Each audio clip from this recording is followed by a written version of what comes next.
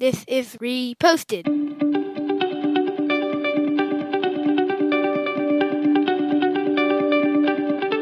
Every morning, Larry and I dig into a quote or idea that has caught our eye. Our hope is that our chat inspires you to never stop thinking and possibly challenges you in a new way. If you'd like to help support the show, please visit patreon.com/reposted. Thank you for stopping by.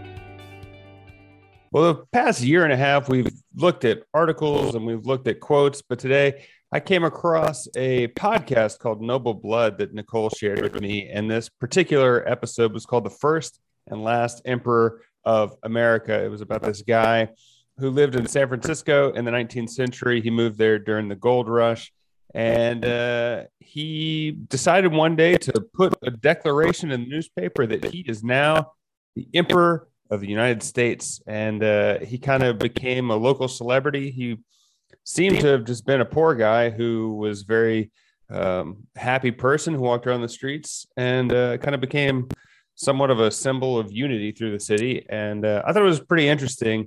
I don't know what it would be like if America had an emperor, but this guy sounded like a cool dude. It sort of sounds like these guys that I know that say you can't give yourself your own nickname. You should be able to just be like, hey, I'm going to be called the Wrench now. So why does he get to be the emperor? Just self-decided? Yeah, I mean, I completely agree with what you're saying. And probably if someone today made that declaration, I'd object to it as well. But he, I guess, got away with it because I wasn't alive during that time. One of the cool stories I thought about this whole thing is because people kind of thought either he's a crazy person or he's a delicate genius. But like at one point, he got arrested for being crazy. And the police chief of San Francisco released him. And then Emperor Norton granted an imperial pardon to the officer that arrested him. So he was this kind of a character. I mean, people like Mark Twain wrote about him in their books. And I don't know, it was just kind of a fun little ditty. You know, the thing about this story, which is interesting, is that if you just say something, sometimes it works out. Like, for instance, Donald Trump, right? The election was rigged. It was fake. A third of the country believe that, but there's no factual evidence that happened, right? So you say you're the emperor, doesn't really mean anything unless people treat you as the emperor, which people did. He had no formal power, but in San Francisco, he was treated very deferentially. He had sort of like a fiefdom. At his funeral, there was, thousands of people there. So if you say something and people believe it, it becomes reality. Yeah, I mean, maybe Emperor Norton was the father of modern manifestation. Like, yeah, exactly. There is something, I mean, not only on the scale of a nationwide election, but like, I am going to run every single day. If you just say it every single day, you're more likely to do it than just thinking it. And so he put it out in the world that I'm going to be the emperor. And people did treat him differently. So there is something to be said about just throwing it out into the world and being like, let's see what happens. Yeah. And I hate to use this analogy, but back to Donald Trump, like he's had multiple bankruptcies. He claims that he's the best businessman that's ever existed. If he says it enough and he fights these lawsuits enough, it really becomes his reality. People believe it. So it's kind of this idea, if you do say something enough and enough people believe you, then it becomes your reality.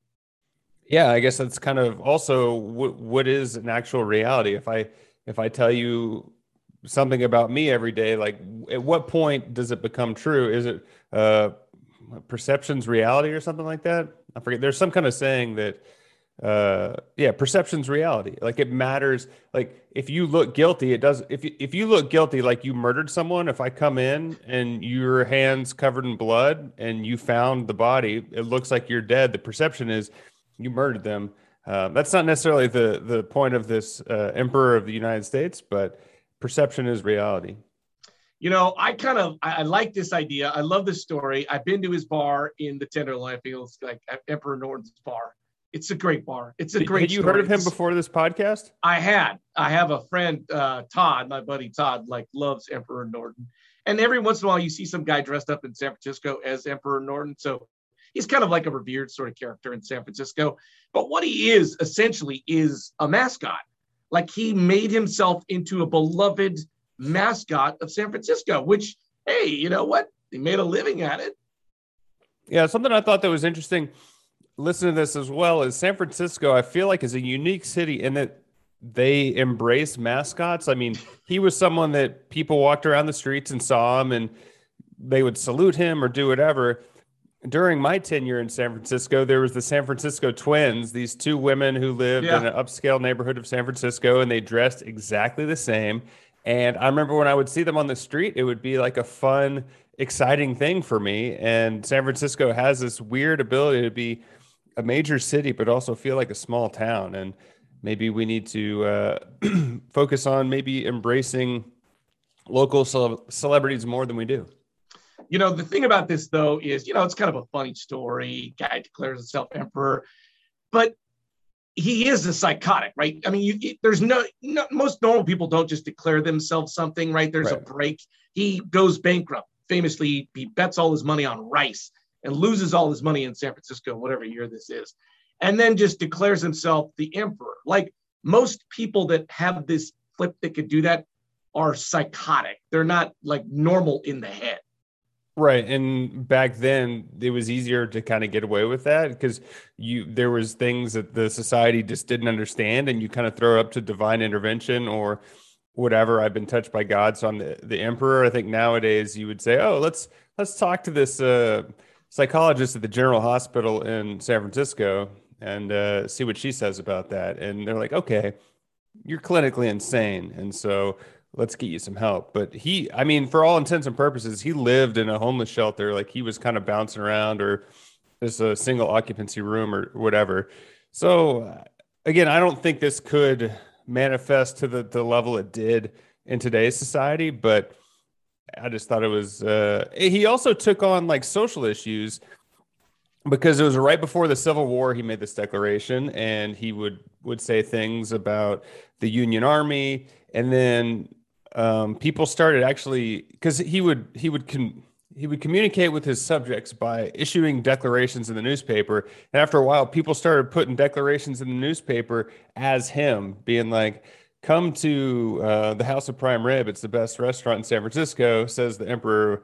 And he didn't actually say it. You know, this story is great if he plays the role of mascot, right? I'm cute. I'm the emperor of San Francisco. But it could turn bad, right? If you believe something and manifest it up, there's all sorts of stories throughout the history of time, people saying they're touched by God. By the way, the other famous one is Jim Jones in San Francisco, who built a temple and had everybody move to South America or wherever it was and killed themselves. So it's funny and it's a great story if it's a mascot. But if you really think you're touched by God and you kill all your followers because you believe you're God, then it's not so cute anymore. Yeah, I guess it's also cute because it was 150 years ago. Yeah. Or more than that. So it's like looking back on it. But yeah, I guess don't believe everything you read, but enjoy it nonetheless. Well, I believe in Emperor Norton. Check out the podcast Noble Blood. There's some really cool episodes. You tell us what you think about Noble Blood. You can find us at Reposted Podcast on Facebook, Twitter, or Instagram. I'm Andrew for Larry. Thanks for stopping by.